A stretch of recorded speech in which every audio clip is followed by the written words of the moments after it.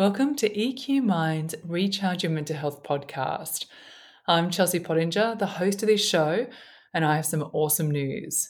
My book, The Mindful High Performer, had its 1-year anniversary, and thanks to you, my beautiful community, it has sold out 4 times. If you haven't read it, tap the link in the description to grab a copy today so you can make small shifts to be a calmer, happier, more productive version of yourself. Today, I'm joined by Luke Cook, also known as Cookie. Cookie started his career in radio and over the last 20 years has been a senior leader in media and helping businesses improve company culture through his businesses Fun Locker and Cuppa of Life.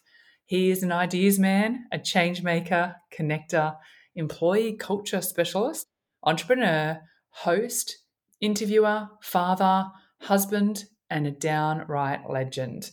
This episode covers why we struggle to have deep conversations today, how to build stronger connections with others, how to expand your social circles, how to have difficult conversations, and what Cookie does for his mental health.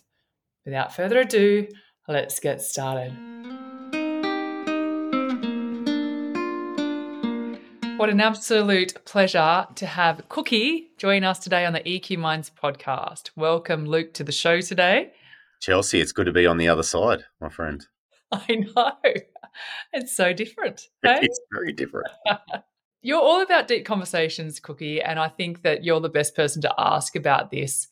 Why do you feel that we are so bad at having deep conversations these days?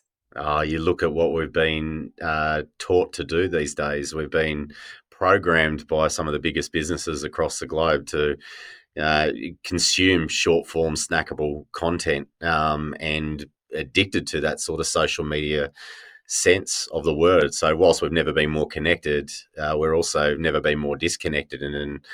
And my thought is that our conversational muscle is weakening and around important topic areas that we should all be communicating more from. I don't know you, Chelsea, but I can call up to 20 people in one go and hardly anyone picks up their phone.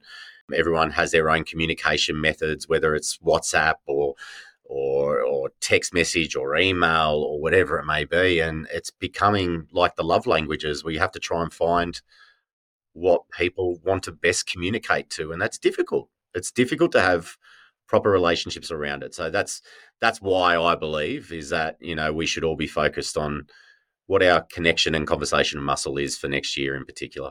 It's so true. I'm guilty. I'm that person who does send everything to the voicemail and then it doesn't have, it's voice to text these days. I don't even receive voicemails, but I'm very, very big on connecting like this and seeing each other one-on-one and things like that.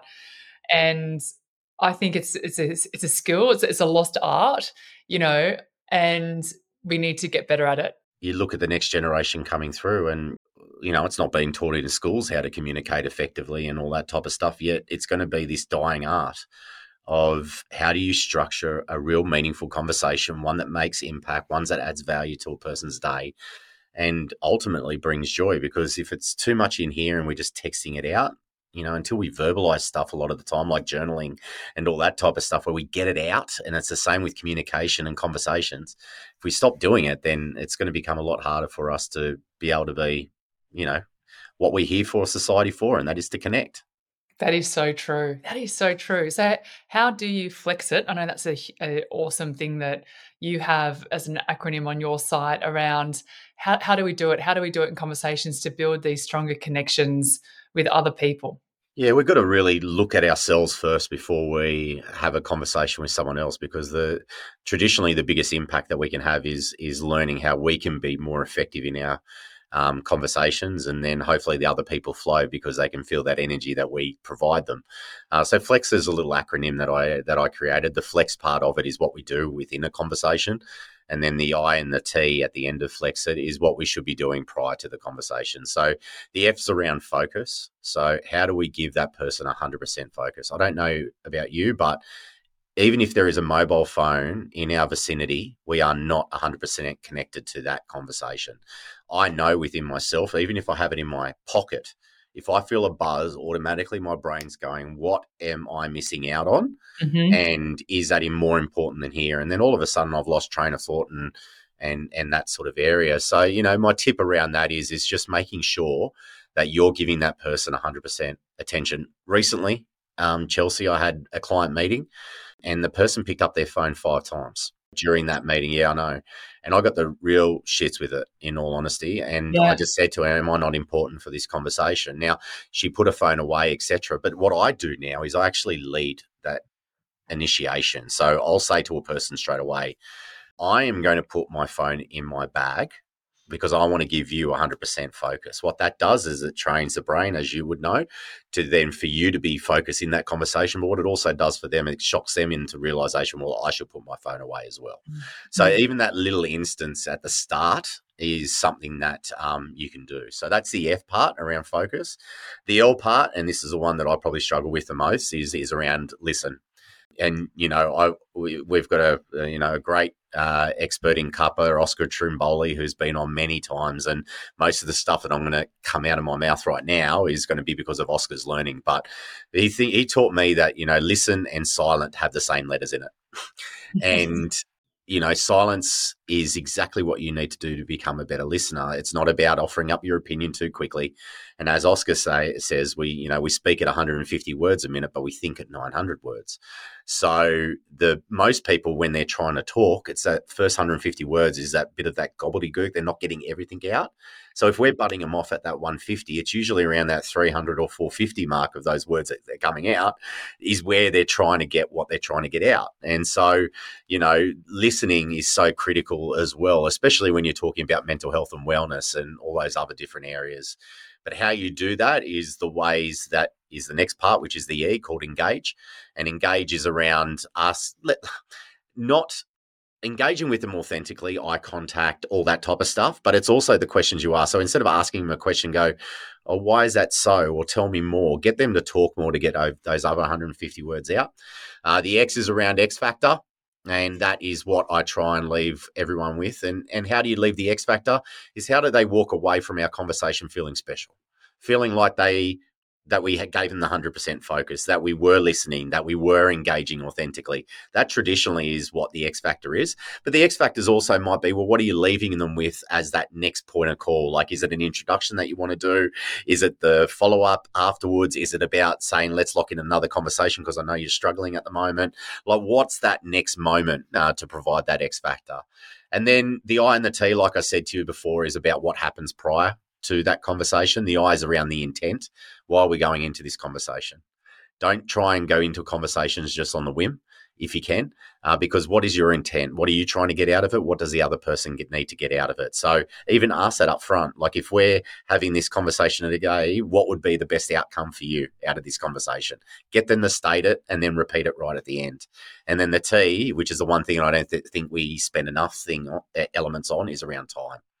Are we allocating the right amount of time for our conversations, or are we allocating time each week to have more conversations? So that's the Flexit model. Every Friday afternoon, I leave an hour every Friday to call as many people that I haven't spoken to in 3 months and just try to reconnect with people. Now, that's where I'll call like 20 people in one go, and hardly anyone picks up the phone, by the way, Chelsea, just letting you know. Cookie, I will pick up your call moving forward. And you know what, you're bang on with the X Factor. You do, we've been friends for a few years, but only met in person a couple of times. And you definitely do. Whenever I walk away from you, I feel lighter, and I feel really fulfilled from our conversations. And I feel lucky, right? Because we both have got extraordinary people in our circles. Yes. How do you have a few duds? Like, any tips to expand people's social networks if they've got some duds in their life? Well, you sort of do know you've got duds in your life because your energy levels drop when you're around them. And those duds can sometimes be those people closest to you. Traditionally, they are. We've heard the term energy vampires before. It's a tough term. It's a hard term to hear, but it's true. Those people do zap the life out of you. And you need to have other networks that you can gravitate to of people that do know you. And I think the biggest one is around, trying to find hobbies or people of like things of interest where you can just at least pick up the phone with someone if you've had an energy vampire moment, and you can call someone after that just to boost your energies up, because you can't always get rid of always those energy vampires in your life. The other thing that I was going to state around getting people back into your life is exploring territories of just getting yourself out there a little bit more.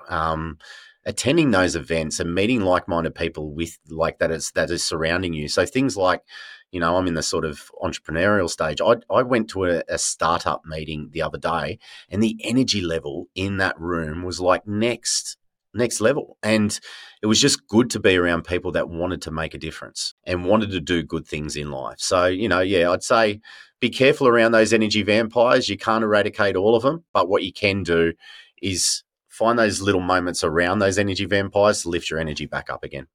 I love that. So we're going to start avoiding the energy vampires, bringing more of the legends into our life. In your opinion, what do you look out for? Like, say there's top three character traits of a good friendship. Yep. What are you looking for? It's got to feel authentic first and foremost. Like, you've got to be able to just feel that person is there for the right reasons with you. It's got to go both ways as well. So it can't always be one-sided. And what does that mean? It's, for me, if I'm always the one picking up the phone, or if I'm always the one reaching out, then it's too one-sided, it's too lopsided. So when we say if we're building a true connection, it's where it's authentic, but it goes both ways. And then the final thing was going to be caring. It's an element of, I give a shit about this person. I really care about this person, and I care for their well-being. I care for everything about them.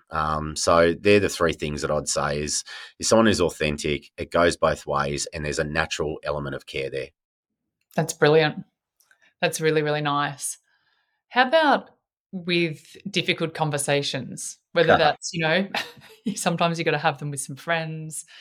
Sometimes you got to do it as a leader or as a founder of your company. Why do you feel having difficult conversations will improve you, right, as a leader or employee or partner or parent and a friend? I think you've heard my journey, Chelsea. I've interviewed over 400 different experts and personalities over the last few years, and my biggest learning has come from having those difficult conversations with people that are completely different from me. So often we get so caught up in our bubble that we think that our own ecosystem is everything, when really, when we start stepping outside that ecosystem of what we traditionally know and traditionally who we talk to, the same people that look like us, feel like us, all that type of stuff, and we start having more meaningful conversations of importance, we expand our knowledge, our base, our belief, our systems, our everything flows from that. And my realizations have been around having conversations with First Nations people, where in 39 years I never sat down and had a conversation with a First Nations person, or someone that was a paraplegic, or someone that was transgender. Now some of those people are my best friends. And our circles, we do gravitate to those people that we know.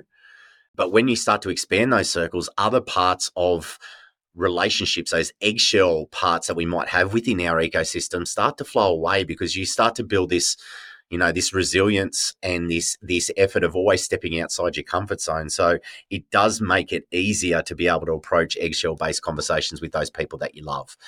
And, what I've learned through all these conversations, and don't worry, there's been many times where I've been nervous to even have a conversation with a First Nations person or a transgender, because I thought I was going to say the wrong thing. If you're coming from a place of vulnerability, and you're coming from a place where your intent, which is that I said in Flex It, is right, and it's true, and it's authentic, then if you're leading with that vulnerability by saying, I don't know too much about this subject, or I need to sit down with you because this is bothering me, and I want us to have an honest conversation about it, then that's when we can, that's when it becomes a lot easier, is when you're going in there and you're just trying to get the best result possible in that conversation for you, but also for that person that you're talking to. That's magnificent. What an amazing answer to that. Cookie, I feel like you give a lot of yourself. You're always there for everyone else. You give a lot out, right? You take a lot on. We've talked about this before because we are both vulnerable to a mental illness. Yeah. Uh, how do you protect yourself? How are you protecting your mental health these days? I could always improve, Chelsea. We talk about that a lot as well. I feel really good right now because I feel like I'm so aligned to my why more than ever before. And I remember when I first reached burnout when I was sales director of a media company. It was a role that I just was progressed into. I didn't like it. My blood pressure was through the roof, like literally through the roof that I was on tablets for.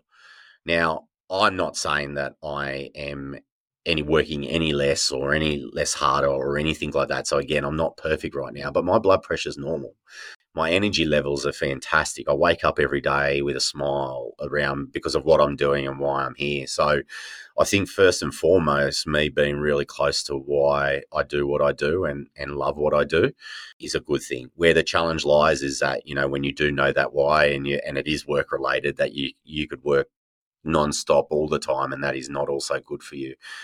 What I'm really good at doing at the moment, Chelsea, is I'm really good at segmenting my days out, and I've become a lot better at switching off, with a lot of help from my amazing wife Felicity.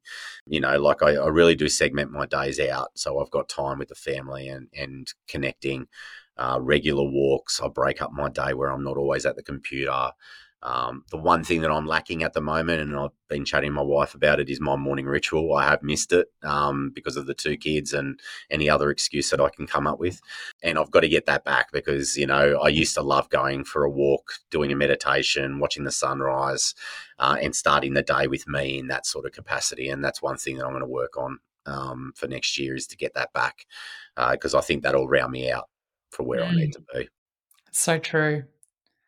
And I think it's having a whole bunch of tools, isn't it, around you? A Yeah, I whole think it's. I think I said this the other day. We actually we did a cuppa episode where it was with Will Stewart, the former MKR winner from a few years back, and he struggles with his own mental health. And we actually were in the kitchen with him during the morning cuppa, and we're cooking up something, but we're using that episode to talk about, well, what is our recipe of happiness? Like sometimes those ingredients that we put into our life, they're good, but sometimes the recipe goes wrong, and it's okay to start again. And I think many of us, we're trying to make sure that we try and do everything perfect, but it's never ever perfect. I think I've mentioned this to you before as well, Chelsea. Like I had this when I reached burnout the first time. I had the red flag list that my wife and I sat down and we wrote out together of all the things that weren't me. I was drinking too much. I was short in conversations. I was not feeling like I was achieving, and that red flag list was probably about 10 to 12 red flags in total. Now I've still got two of those flags showing, two or three of those flags, but it's not the 12. Mhm. So, like it's good to, just know where you're at, know where you are, and know what will get you out of it if you do start to get too many of those red flags appearing. Yeah, that's so true. That is absolutely spot on. Yeah. Bookie, there's big things for you in the next 12 months. I can feel it in every cell of my being. I want our amazing audience that follows us on here at EQ Minds to follow you. So, where's the best place for them to find out more about what you're up to? Well, if you're wanting to follow me, Cookie, just LinkedIn's best. So just Luke Cook on LinkedIn. But yeah, the journey of Cuppa TV is going to grow next year. Like when I usually like to say, it's like the binge watching that actually improves your life. And we are going for more of a Netflix where we're going to have new shows, new hosts, new everything. We want to take people on a journey with us. We want brands to come on board to help us make a difference in the community, and we're not going to stop around it because we feel like that, through our conversations, we know that one conversation can change a life. It can save a life. It can change a perspective. And what we started this conversation with was around how do we have more conversations, and we feel we can be that vehicle for at work, in home, and through the community. And how true that is. Cookie, what an absolute treat it is having you today on the show. Thanks so much for joining us at EQ Minds today.